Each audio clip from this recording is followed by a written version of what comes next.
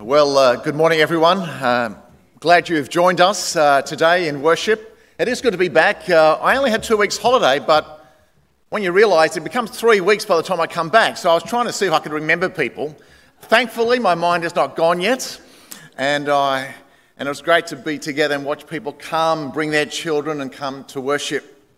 You know, the theme today is Captivated by God's Purposes. Next week we start the launch series, Captivated by Christ. But today we're focusing on God's purposes. Let me say, I love God's church. Because the church is more than a building, an organisation, a person, or a Sunday. The church is a group of missionaries, a family of believers, the body of Christ. A population of diverse individuals who come together united by a common faith in the Lord Jesus Christ. And therefore the ministries, the services, the programs of our church rely on the body of Christ. That's each one of us. Individual people working as one for the common good and the glory of God. And we remember today that church is not a spectator sport. We all have a part to play. We're on a team. We're not spectators. We are men and women who are captivated by God, His beauty, His love, His message, and His purposes for us in this world, and we want to make a difference. Our vision at Narwee Baptist Church is to see lives transformed through Jesus Christ to the glory of God. And today we'll focus on the 5 biblical purposes that define and drive our ministries here at Narwee Baptist. Firstly, magnification. You heard that from Robin. Sadly, I'd love to have some M&Ms here to eat as I speak, but no such illustration. But we exist, our purpose statement says, we exist to magnify God. To magnify means to glorify, to lift up, to exalt our God. King David writes, I will praise the name of God with a song, and I will magnify him with thanksgiving. And it is a mark of all true Christians, all true children of God, that have this longing to magnify, to glorify, to exalt the God of their salvation. Is that you? Do you love singing praises to God? Is there deep joy in your heart when you think of Christ, when you think of gathering with His people, when you think of the cross, when you think of the resurrection, when you think of the life to come, when you think of forgiveness, when you think of reconciliation? Is there joy in your heart because of what God has brought to you? Is there a passion to lift Him up? Psalm 40 says this, may all who seek you rejoice and be glad in you. May those who love your salvation say continually, great is the Lord. Great to have a bunch of people around the places, in the shopping centres, in the workplaces, just can't help themselves to say, God is so good. God is so great. How was your week? Oh, it's amazing what God did. We speak the wonderful words of praises to your God. Psalm 34, oh, magnify the Lord with me, and let us exalt his name together. Friends, that is the heart cry for every Old Testament saint, every Old Testament believer. Now, it is the longing of every true Christian. But we know it's not simply about singing and praising, don't we? The Bible says, 1 Corinthians 10:31, so whether you eat or drink or whatever you do it all to the glory of God.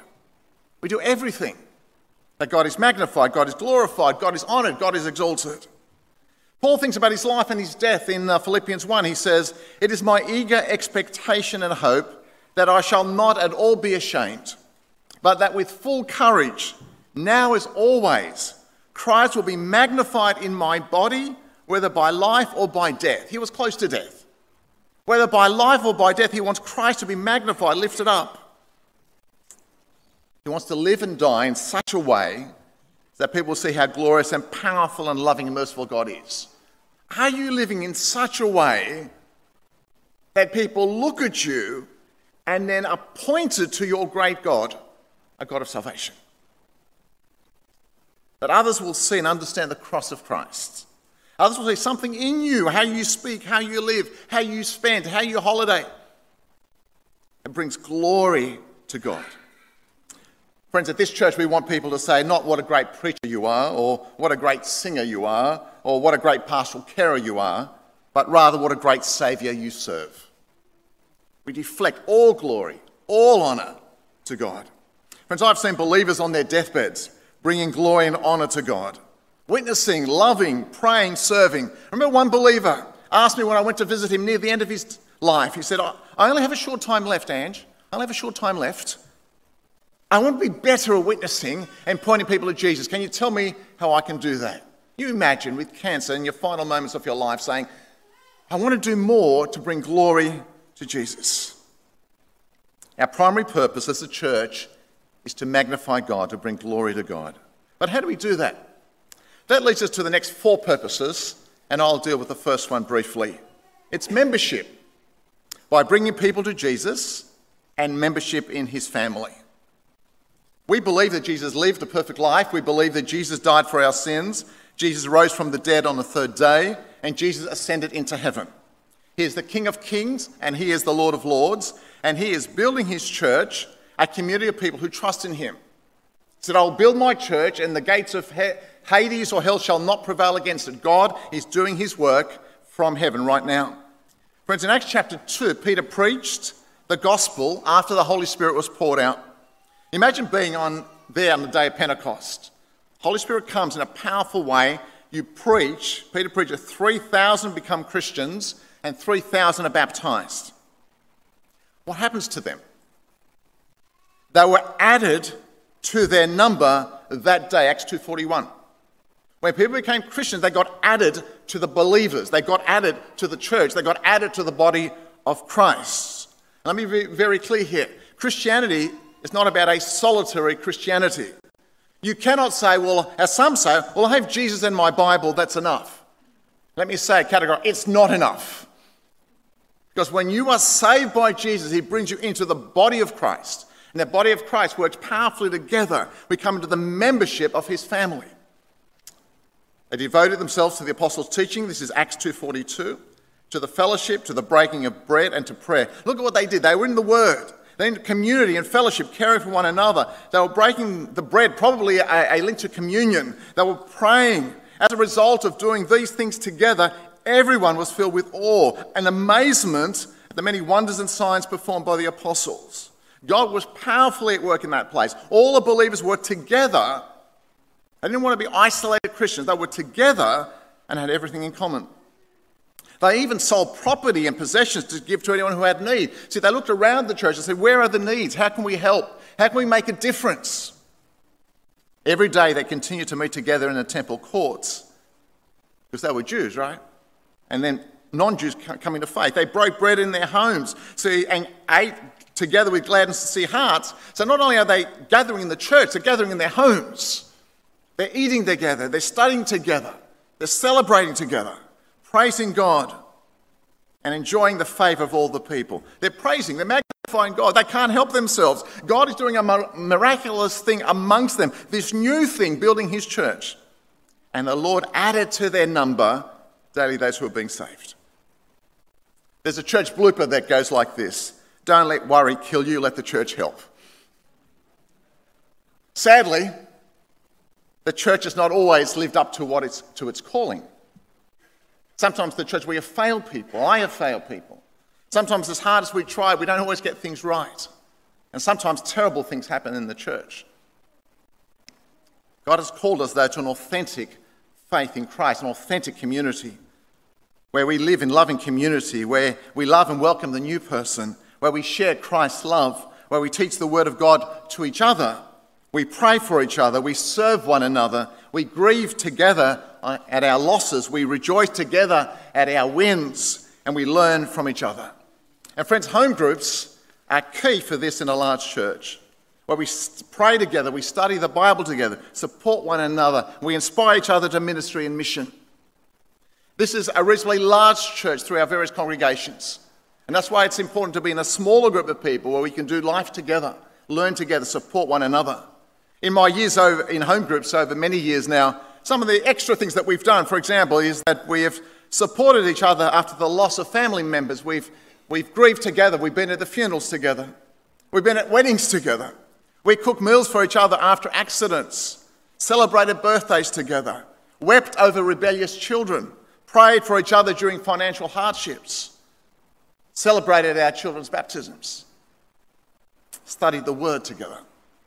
Friends, it's in those small groups that you'll start to develop even a greater sense of membership in God's church and then in one sense be released in the wider church for greater ministry. We are not a social club. We don't just hang out with people who are just like us. The Church of Christ, I look around here, is made up of a variety of individuals, of talents and gifts and backgrounds and experiences, and God says, I'm going to put you all together, learn to love one another. That's it. You can't just, I just want to hang out with these people. No, God says, I'm going to put all the different types of people, young and old. You're my church. You're my people. My spirit is there. You are members of my family. Do life together. Be captivated by God's purposes. Magnify him. Be an active member of his church. Our musicians are going to lead us through a new song that we're going to learn today called 1,000 Hallelujahs. That is the only response we ought to have to our great God.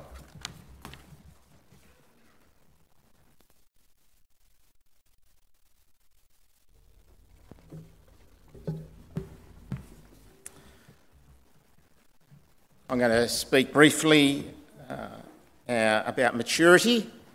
So I dyed my hair just for this morning. And then I'm going to pray. Maturity is a word that speaks about a process of something coming to completion. It can be applied to a term deposit, maturing and coming to an end, or of cheese and wine maturing and producing a fuller and richer taste, or a young person's body maturing as they become an adult. Or maturity can refer to a person in their senior years who display grace and wisdom as they age. Maturity is about growth and development. And the church's purpose is to lead people to Christ-like maturity so that their lives are developing and growing to reflect Christ. And the result of maturity is that people are equipped for ministry and mission. A mature orange tree will produce oranges. That's what it does. But the farmer's purpose is not only to have orange trees producing fruit, but fruit that will be harvested and sold. It would be terrible if an orange tree produced fruit, but the fruit fell to the ground and was of no use. Maturity is not about stagnation, but ongoing growth. Paul, in the letter we're going to look at over the next few months, Colossians, wrote and outlined his purpose in chapter 1, verse 28. He is the one we proclaim, admonishing and teaching everyone with all wisdom, so that we may present everyone fully mature in Christ. Maturity comes as God's word lives and abides in us. We are made complete through Christ's death, by which we are presented to God as holy, without blemish and free from accusation. However, it is conditional. Paul said, if we continue in the faith, established and firm, and do not move from the hope held out in the gospel.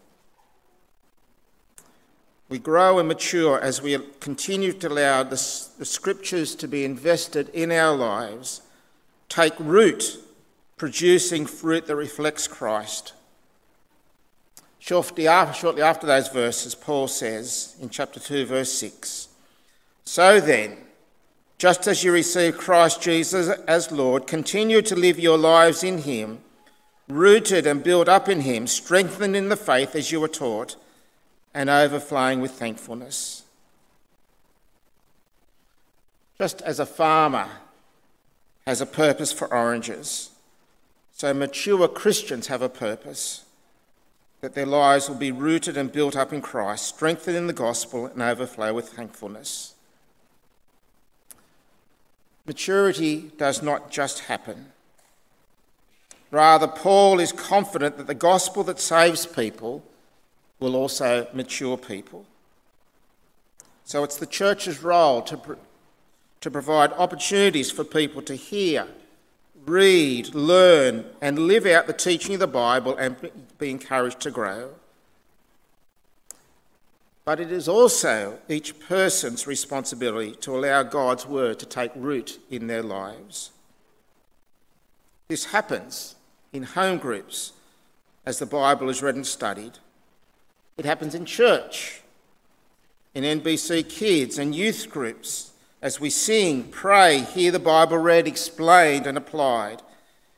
It happens at home with personal Bible reading and informally as people meet together.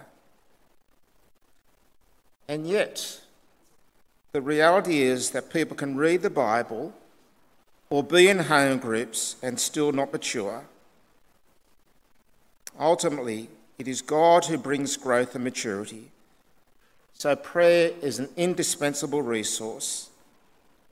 Maturity comes as people pray and desire that God's word would grow them.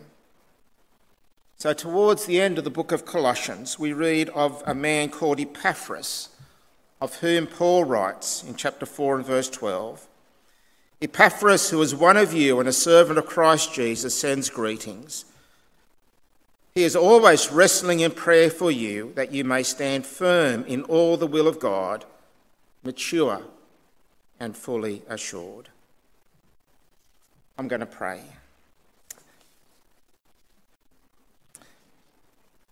You are the eternal God, Father, Son, and Spirit, who created this world and every universe.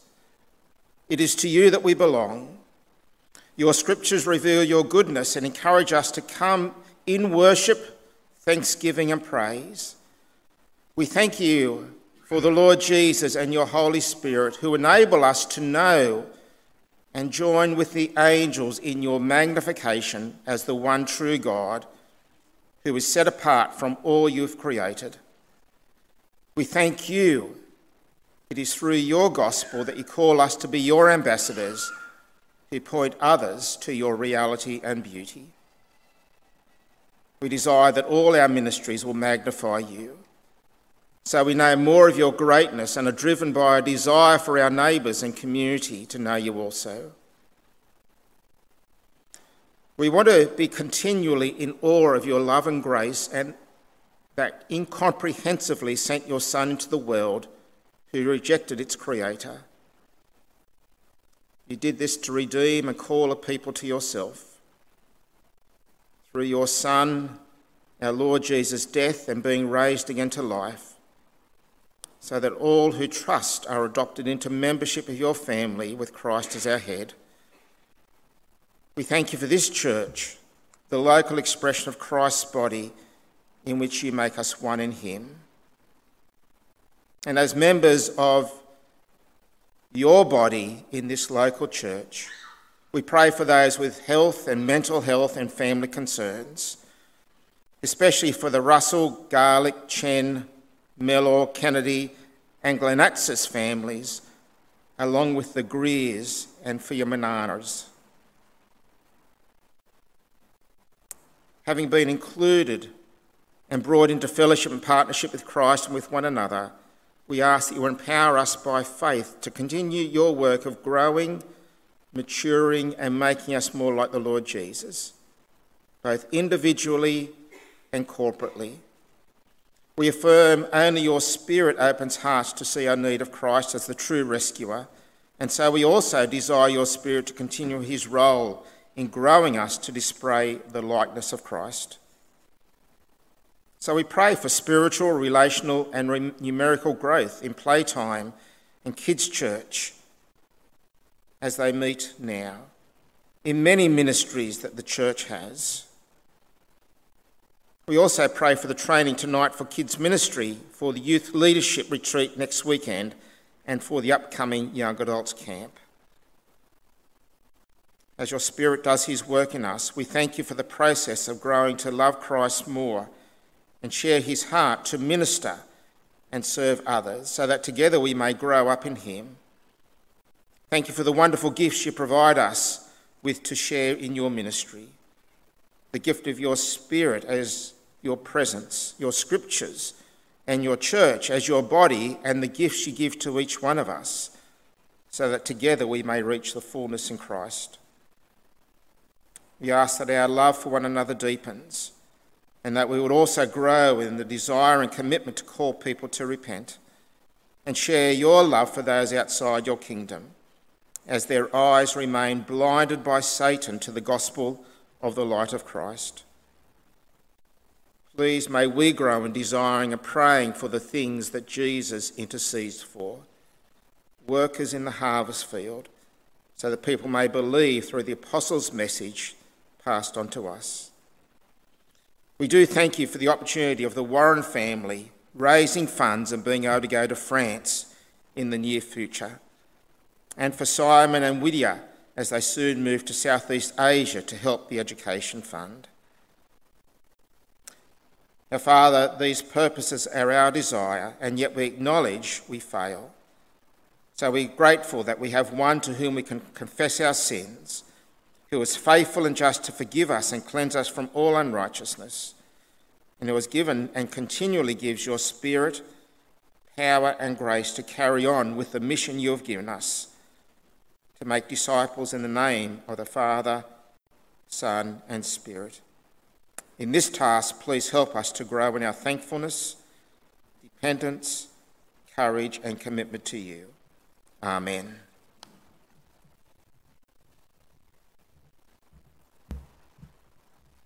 Amen. So we've gone through our first three purposes. We're now on to our fourth one, in ministry. Now, I play for our local soccer team, Peacoast United. I've been playing soccer for the last 25 years. You think I'll be a lot better than I am now, but it's going downhill, but that's okay. I love playing football, soccer, and I've played lots of different positions throughout my time. When I was a bit younger, in my youth, I was playing on the wing and in the midfield, and in my mature age, playing more in the defence. But when I play, like anyone who plays, we don't play by ourselves, we play in a team. Lots of people, lots of different positions. In soccer, there's 11 on the field, but then you've got the bench, you've got the coaching staff. All of us have to contribute to the one goal of trying to score as many goals as we can without the other team scoring. One team, you win together, you lose together, you're teammates. I love this kind of picture when it comes to ministry, of a team that's united together, but all different. Different people, different positions, all united on the same goal. For us at Noe Baptist Church, we're about the mission of God. We've articulated that as seeing lives transformed through Jesus to the glory of God. So when it comes to our fourth M, our ministry, the overarching purpose of our church, as David was alluding to in the third one with maturity, maturity isn't necessarily an end in itself. We want to mature into likeness of Christ, but that propels us to something. As we mature, we're inspired and encouraged through the work of the Spirit into ministry and into mission, as we'll talk about in a moment. Just like a soccer player doesn't just stand on the side and cheer, or just like a soccer player doesn't study everything and then not actually go and play. No, we get on the field and we play, and that's what ministry is about. Seeking to live a life for Christ in service of need for others. That's ministry. Serving other people, serving others. Now, we can do that in a huge variety of ways. We can do it informally, we can do it formally. When we're talking about ministry in the context of the church here, we're focusing on the ways that we do it together. The ways that you and I, this body of believers, and in the other congregations as well, serve in this space, in the ministries that we do together amongst us. Because we are a united, unified body. Every single one of us has something special, something unique to contribute. Now, Paul, he puts this, obviously it's God's word, so he writes it perfectly, and he talks about the way that the Holy Spirit has given us gifts, but they're used in order to be in service to others, in service of the church. In 1 Corinthians 12, it says this from verse 4, "There's many different kinds of gifts, but the same Spirit distributes them. There are different kinds of service, but the same Lord. There are different kinds of working, but all of them and in everyone is the same God at work. Now, so each one, the manifestation of the Spirit is given for the common good." All united, all different. On about serving others for the common good, not exalting ourselves ultimately for the glory of God. And as Paul goes on, he talks about us as a body, the church as a body, and each part needs one another. The foot can't say to the hand, "I don't need you," the eye to the ear, "don't need you." We're all equal, all united in the one cause. Friends at Noe Baptist Church, we are that body. One of the many bodies around the church, around the world, but we are one of the bodies, local expressions of the unified church. and we all want to contribute to the work together, where we each function in order to see God do his best work in and through us for the growth of the church, the glory of his name. So friends, we want to equip you, we want to empower you, we want to encourage you as we serve one another. And I know I'm looking out here, and I was picturing this moment, looking out as many of you who have served me. When I came to this church 15 years ago, served me. Some of you have been serving for 40 years. Some of you, this is your first year. I want to encourage you, it is so good. Some of the greatest joys in life come when we serve one another, whether that's in kids or youth or young adults or in some kind of families thing, or reaching out to those who are in need amongst us with meals and CVS, craft, a whole manner of ways that we serve one another. And if you call Noe Baptist your home and you're not part of that yet, or you want to become part of Noe Baptist and serve in us, we'd love to incorporate you into something that we do here. There's plenty of needs, and there's plenty of opportunities as well, which we haven't had the opportunity of exploring yet. Friends, genuinely, some of my greatest joys in life is when I get to serve with God's people, serving with his purposes. Whether it's in youth and you run a good night or a bad night, it doesn't matter. But then one of the youth, you see them grow in their relationship with God, or they express it in some genuine fashion. Or in youth and young adults ministry recently, and it didn't go that well. But like, we were united, we did it together, and someone at the end of the night said, I know how much God loves me. And I know how much the church is my family. Like that, there's so much beauty in that. Friends, our purpose when we serve, our purpose in ministry is to glorify God 100% as we serve others. And as we do that, we are blessed too, as we go about the joy of serving in ministry. That's our fourth purpose. Which brings us to our fifth, to mission. Friends, God is on a mission. God is on a mission. His mission is about redeeming the world back into his family, about bringing back people to himself. His mission about people coming to know and experience Christ, being forgiven in his family, experiencing being in the kingdom of God. Now, one of the absolute amazing things about our God, there's plenty of them, more than we can imagine. But one of the amazing things is on this mission that he is on, he doesn't need us. He doesn't need us on his mission, but he chooses to invite us. He chooses to enable us and equip us for his work in the world, for his mission. I got 3 young children. The 2 eldest are daughters, and sometimes they love to be part of cooking with us. Now, when it comes to cooking, they love to be a part of it, but it's more painful than anything else, really. It's harder, it's longer, it's messy. I could do it better, and I'm not even that good at cooking. But I want to involve them. I want to see them be part of it. And when they are part of it, they eat dinner way better. But also, like, when you lift them up and you help them get something off the top shelf, and you just see the joy in their face and they feel like they're contributing. I don't need them, but they're part of it.